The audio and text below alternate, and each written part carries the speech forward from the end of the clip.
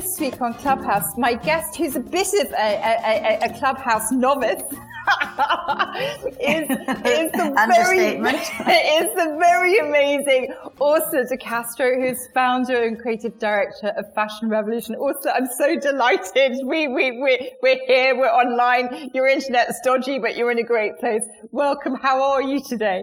Oh, I'm okay. I'm a little bit tired, I have to say, after the kind of, onslaught that Fashion Revolution Week always is. But sort of, it's a tired, satisfied feeling. So I'm well. Oh, that's the very best. And of course, Fashion Revolution, I think, finished, was it 2 weeks ago?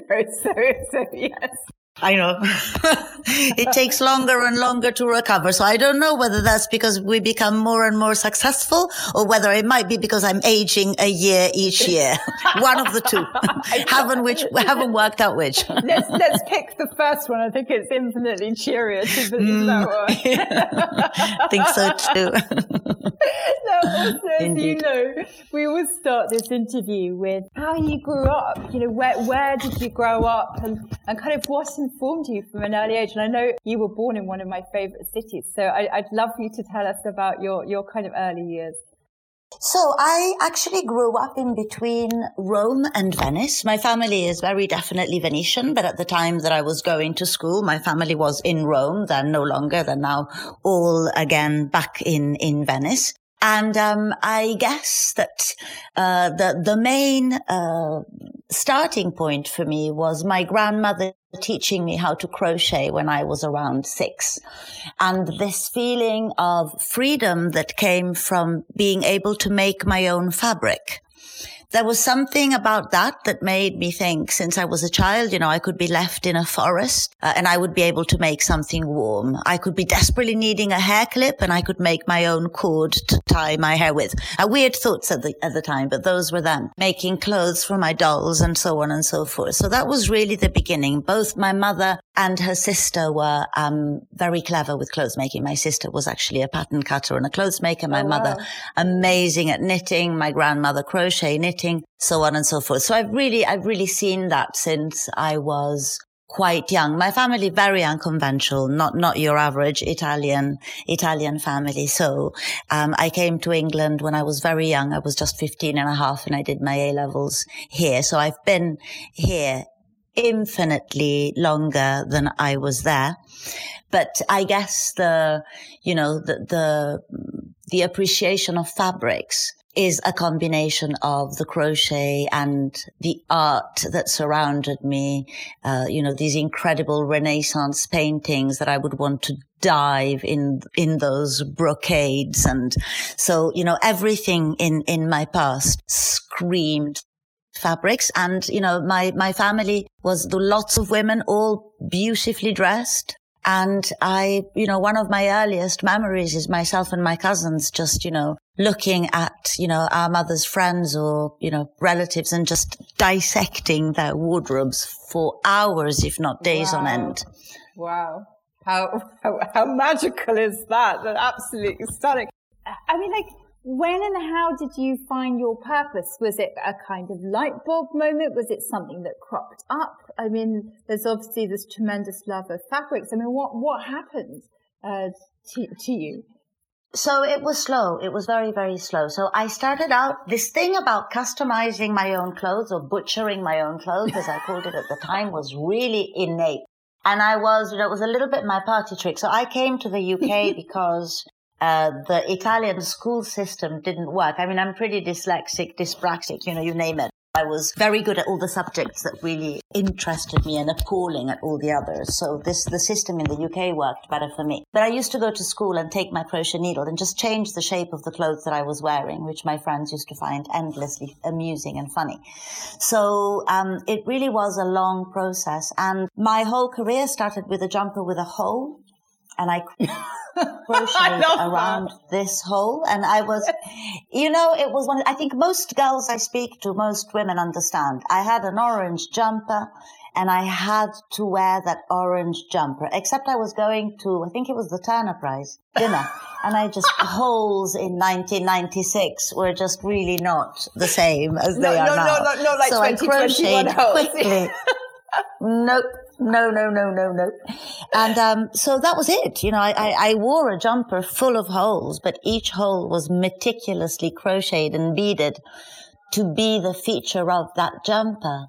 Wow. And that was it, you know. Then I had a couple of people saying, well, I guess what, my husband's jumpers are completely covered in holes. So then I started rescuing jumpers like most people would rescue pets.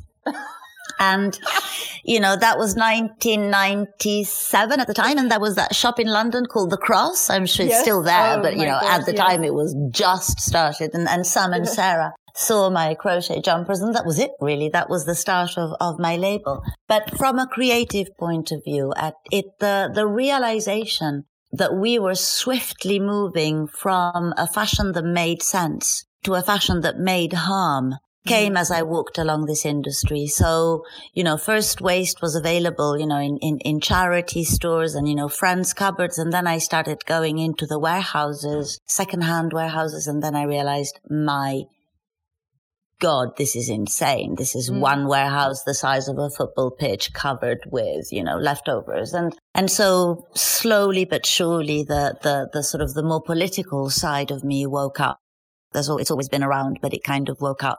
And it became my purpose. My purpose as a designer was to do what a designer does, which is to find solutions rather than creating problems. And I was bang in the middle of a problem because I witnessed the industry moving to, you know, China first, Bangladesh, Cambodia, and so on and so forth. I saw it happen under my eyes. And so my purpose became to actually antagonize the mainstream fashion, even though I was quite well ensconced with it. You know, I was at London Fashion Week, and I was, you know, my brand was, you know, very celebrity focused. We dressed so many celebrities. And then I thought, okay, no, I cannot, I need to make my own language here, and I need to say my own things via the clothes that I create. I need to go deeper. And that's how it slowly turned. That's amazing.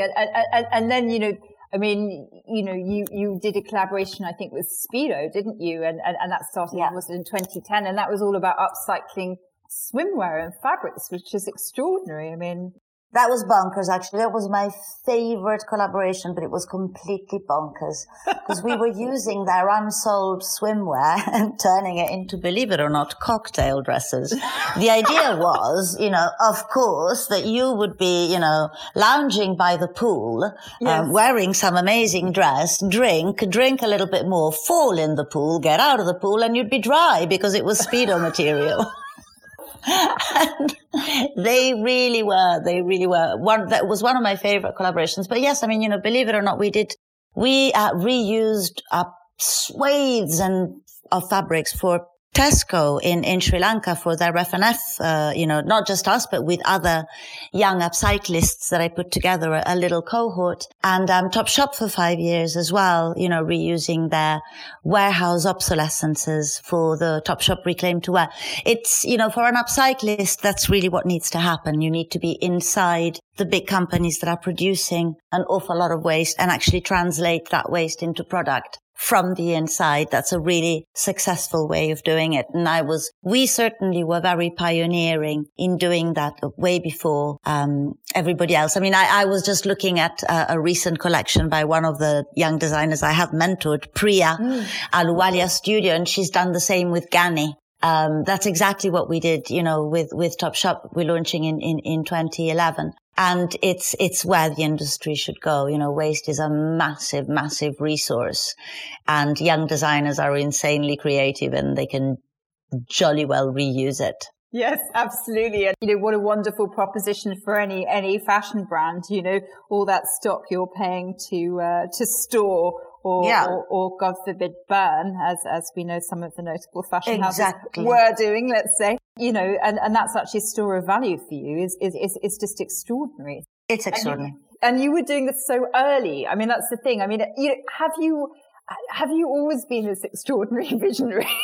You know, I mean, well, you know, I've got a different story around what vision is. And I think vision is patience. I don't think it's anything more than that. You know, it's a little bit of patience and a little bit of madness. But when I was doing it, it seemed like completely normal to me. I just couldn't understand why this wasn't more widespread. And of course, it's the nature of fast fashion that can't accept something which is inherently slower. And upcycling, to begin with at least, it's inherently slower. But it's unvisionary not to see that it could be even faster, because the materials are already there. They're already checked. They're already tested. Why would you throw them away? You know, why would you not redesign them and pre-design them? But the truth is that, yes, you know, From Somewhere was ridiculously early, and that was very much to the detriment of the brand, and potentially to the detriment of my soul in many ways, because it is a little bit soul destroying when you are just completely alone, and you know, speaking very loudly, as of course I always do and always have, but you know, pretty much, you know, to your shadow. And with Fashion Revolution, I think, Estetica also was quite pioneering. And I think I managed to get my timing right, you know, with Fashion Revolution. When Carrie and I got together for Fashion Revolution, then that was really a proof to me of what happens when the timing is just right, and how quickly it spread like fire. Because there was such an interest and such an appetite for this conversation that it took people all of a nanosecond to join. So, you know, yes, but in response, you know, I started visionary and learned that timing is important. It's good to be visionary, but it's more important to get the timing right, because you'll have more impact. Yeah, and I mean, you know, thank you for bringing up Fashion Revolution, because I was going to go there next. And I mean, you know, Fashion Revolution has become the world's largest fashion activism movement. I mean, that's extraordinary. You mobilize citizens, industry and policymakers through everything that you do. And I mean, tell us how it came about, because I mean, you know, there was obviously, you know, a fairly appalling, you know, event that happened that prompted this. Definitely. I mean, you know, it was the Rana Plaza, the incident, and it was a kind of very magical combination of people who had been together for a long time already. I mean, I see Estetica as a precursor in many ways, simply because of the fact that it brought so many of us together who then went on to start Fashion Revolution. But you know, Fashion Revolution was Carrie Sommers in the bath, dreaming Fashion Revolution, and then she called me straight away. And I guess, you know, we each have different roles in what did happen to the organization. I feel mine was very much the bringing together the team, the work that I had done with Estetica in identifying the designers. And I mean, you know, I'm a super creative person, and so that element definitely. But it was from the very start a team effort. I mean, you know, Carrie and I are legitimately the founders. But it's also a very illegitimate thing to think in many ways, because the strength of Fashion Revolution is not the moment that it came about, but how rapidly it managed to involve individuals from all over the world who contacted us saying, well, we want to take Fashion Revolution in Australia, we want to take it in Zimbabwe, we want to take it in Ecuador, and that was the strength. How, you know, and the team, the founding team, which really was a team of people that had been in this industry for a long time. So with a real understanding of what the industry needed in order to change, what the issues were, and each from a different perspective. So it felt from the very start the safest place in the world to be, because finally there were enough individuals and each concerned with something slightly different. So each with a different, it was a brilliant way of mapping what was happening. But this enthusiasm and this real getting together to do things together has always been the strength of Fashion Revolution. And, you know, I'm proud beyond proud that it's never been a top-down movement. It's been a bottom-up. Yeah. You know, Fashion Revolution is the one movement that has not needed the celebrity endorsement, that has not needed the brand. And, you know, we've just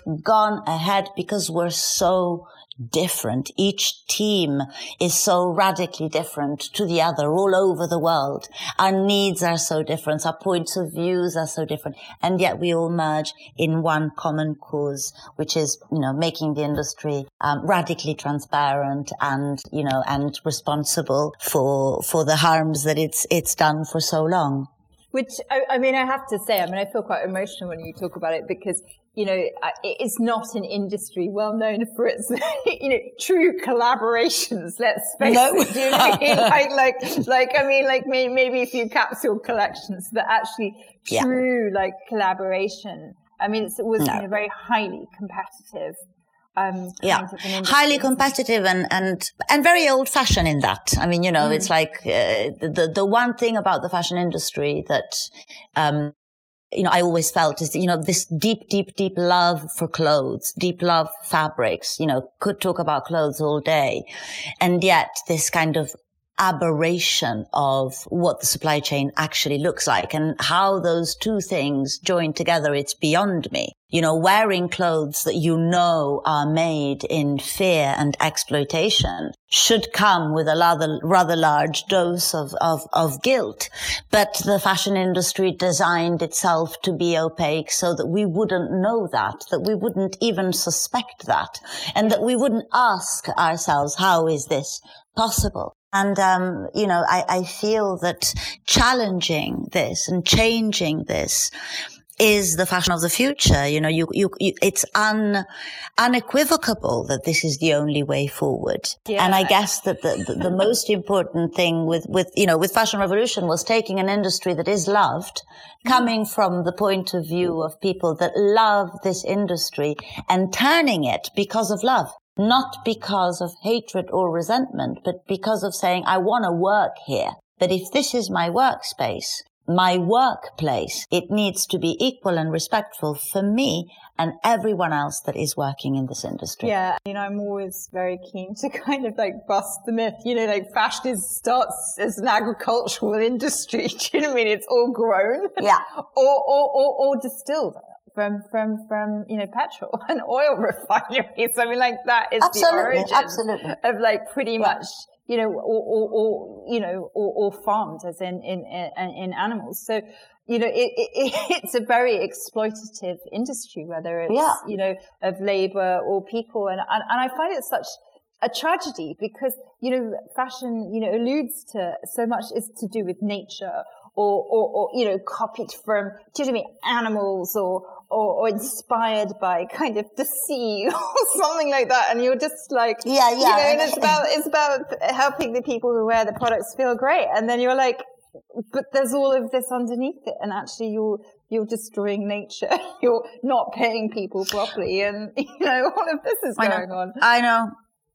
And it's interestingly enough because, it is an industry that really, revolves around passion. I've seen, the passion that people develop over, a perfect bag or coat or jacket. And yet there's an awful lot of people who really don't give a damn about fashion at all. But nevertheless, we've got one thing in common. We all have to get dressed. And, this is a big thing that we all have to get dressed. It means that pretty much even in bloody times where some of us might be dressed differently. I have to say it's differently, but nevertheless clothed. Yes. I haven't unleashed my research team into how many naturists there are in the world, but by my own experience is a very tiny percentage, and they have to wear shoes anyway. Yeah. So it's the impact of this industry is enormous. And therefore it can be very scary, very dooming when you think, oh my God, actually this is where we're at. But if you switch the medal on the other side, because it does affect 100% of the population, if 100% of the population was in a position to actually ameliorate it, then the impact would be phenomenal. So you can turn it around both ways. You can look at it. It doesn't take a dedicated activist to change the industry. It takes a dedicated clothes wearer. And there's quite a few of those in the world, at least last time I checked. Yeah, no, I think, it'd be a good time to really talk about what your aims are. For Fashion Revolution. And I guess one of the aims is to, that everyone who's a clothes wearer has, can do something differently. Yeah, I mean, the aim of Fashion Revolution is to no longer exist. Yeah. I mean, we are designing ourselves out of the equation. I mean, that would be the biggest victory. Imagine if in 10 years' time, we say, actually, transparency, mandatory, achieved, controlled and scrutinized, equality, equity, living wage, achieved, blah, blah. Toxicants, solutions, that's where we want to be. We don't want to exist. But, unfortunately, we still do. And I mean, obviously it's, as you said, it was finished a week ago, but there's still we do carry on and work all year, not just during Fashion Revolution week when we're just unbearably noisy, I guess, and all over the place. And I'm sure people hate us for invading their feeds. Not at all. But I mean, I have to, I have to share. I mean, someone tagged me in a post, after the Oscars. I just went, what is going on? Are you actually creating any change at all? And I have to say, I put my hands in my head. Yeah. And I was just like, I think one person wore, a Vivienne Westwood gown, and Vivienne is, an amazing, sustainability champion and stuff. But I mean, like, yeah.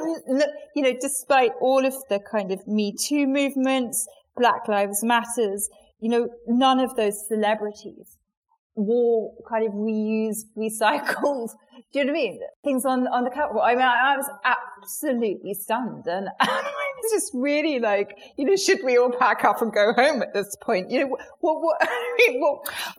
had to really reflect on that. I'm seeing change. Yeah, and I tell you what, so it really for change, it's very important where you look. So, the mainstream, and this is why at Fashion Revolution, by the way, we don't really talk exclusively about fast fashion. We talk about the fashion industry in general, the mainstream fashion industry, because we all know, I mean, you just need to look at those dresses, from the sort of mainstream luxury designer to know, I mean, that is not an organic material. That is not, there's so many questions. And the truth is that it's the entirety of the fashion industry that really needs to be called into question. But the truth is that it is being called into question, and it is being questioned. And in my experience, by many of the people who are just about to join it. So when we look, for instance, this is my second time, a judge for the New Gen competition. That's, New Gen, BFC, top of mainstream. I mean, every single one of the designers applying now is looking for sustainable solutions. And just the fact that I'm one of the judges shows that the BFC, and this is a massive initiative, New Gen. I mean, my favorite ever. It's where I really feel that the BFC has gone above and beyond, what what a fashion council should do in supporting this for years and years and years, over 20 years. But now, I mean, a while back, no one really gave a shit, frankly. Now they all do, and so does BFC in demanding that there is a sustainable strategy. It might not be immediate, it might be coming, they might be needing my help later on, but it's happening.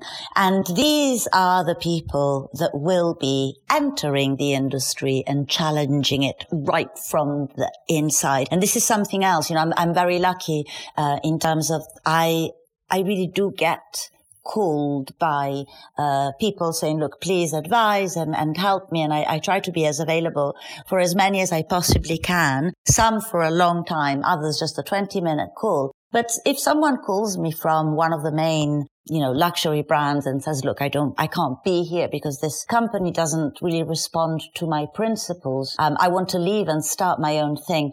My advice is always stay.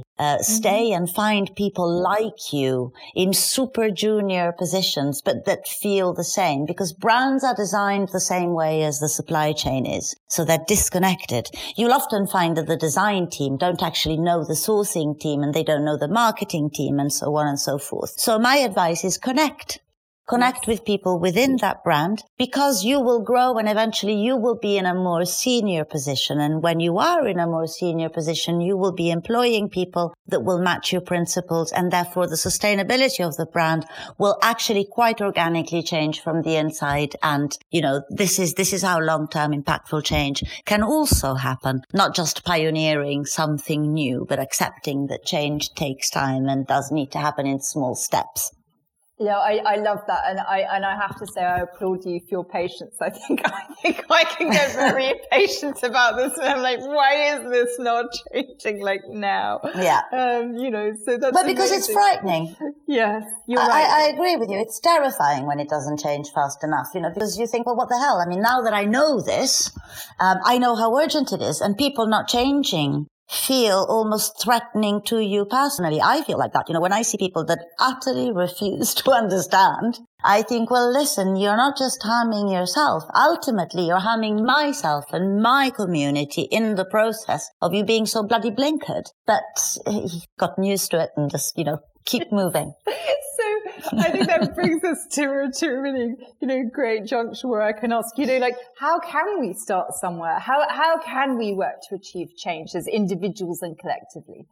So first of all, I really love the name of this, the Start Somewhere. I think it's absolutely brilliant. I find it really, really inspiring. It could be just that. It could be literally, my answer could be start somewhere, but I could direct you to where that somewhere might be, and that somewhere might be your wardrobe. And the reality is that, for me, there's never one solution, because fashion is about individuality and we're all different. So I've just written a book called Loved Clothes Last, which blissfully has been really, really lovelily received. It was written with this idea that not all of us actually will pick up a needle and mend. Although longevity is incredibly important, particularly that kind of revolutionary longevity that defies the current narrative, for example, that fast fashion is so badly made it doesn't warrant being mended. One of the most dangerous narratives I've ever seen, yes, and a big contribution to landfill mass. Yes. But some of us will not be that way inclined. And so I would say, well, actually do go and check campaigns such as Fashion Revolution that will, inspire you to do something more. My main advice, and always, is to start somewhere that fits your principles. So analyze your gut feeling. How many people do I know that got into sustainability because they wanted to save a fluffy rabbit? Then they realized that in their saving the fluffy rabbit, they were hurting the fish. Yes. And then they understood, so that's a very simple step, something that matters to you, and then open yourself up to the journey that will take you through. And my other suggestion is invent and create a new criteria when you're shopping. I mean, if you actually analyze how much time you spend shopping, whether this is online or browsing in a store, it does accumulate. So yes, new criteria might mean, okay, so rather than looking at a pair of trousers that make my leg look longer, or, what does the perfect shade of yellow look like? Look for something that matches your size as well as your principles as well as your size. So yeah, is this brand paying their garment worker? Is this yellow containing azo dyes, which I know are carcinogenic? And obviously, in order to develop that criteria, that will take a little bit of time. But the reality is that people hide behind it's difficult. It's not difficult. It's doable. It is 100% doable, because there are so many people, so many organizations, so many pioneers out there, findable online, that will have advice on how to start on your journey. So it really is start somewhere. Oh, I mean, music to my ears, absolutely. And also, would you, I think it'd be great to share your website with everyone and point them in the right direction if they want to find out more about Fashion Revolution. Absolutely. So the website is www.fashionrevolution.org. And the interesting pages really are the resources. You will find just about anything to download from, really fitting onto whatever personal signature yours might be. If you're an activist, if you're a maker, if you want to get stuck in, or if you just want to lend your voice and speak truth to power. The best place really to follow us would be Instagram, which is at FashRev, because that's daily. So we're being reactive and proactive, and it's where we really show who we are. And I would also suggest that you follow Fashion Open Studio, because that's our sort of promoting young global designers initiative. And if for anyone that really genuinely wants to not just understand what's happening in terms of fashion design globally, which is an important aspect for me because everybody's doing it a little bit differently, but also really to support young designers that need your custom, then Fashion Open Studio is your place, and it will just show you what fashion could look like in a few years' time. And it's such a wonderful vision. Fantastic. It's so exciting. Also, I just wanted to thank you so much for joining me, and also thank you for just being this astonishing force in fashion, and thank you for all you're doing.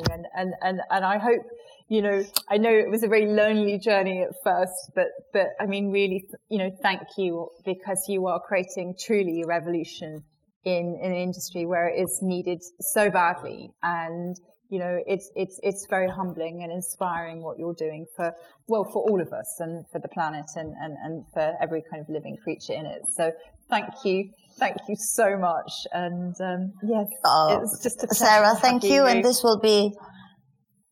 will be very lovely at 4:00 in the morning when I wake up thinking, oh my God, I will repeat your words to me. Then when I need them, it's really, I can't stress enough how this is really a joint effort with so many people. And as with a forest, that's what we need. We need a massive diversity of trees. And I'm only one in a big group, cohort, call it what you want, of which you are too, because you're making the space for us to speak. And so, we're all together in that. So I thank you too.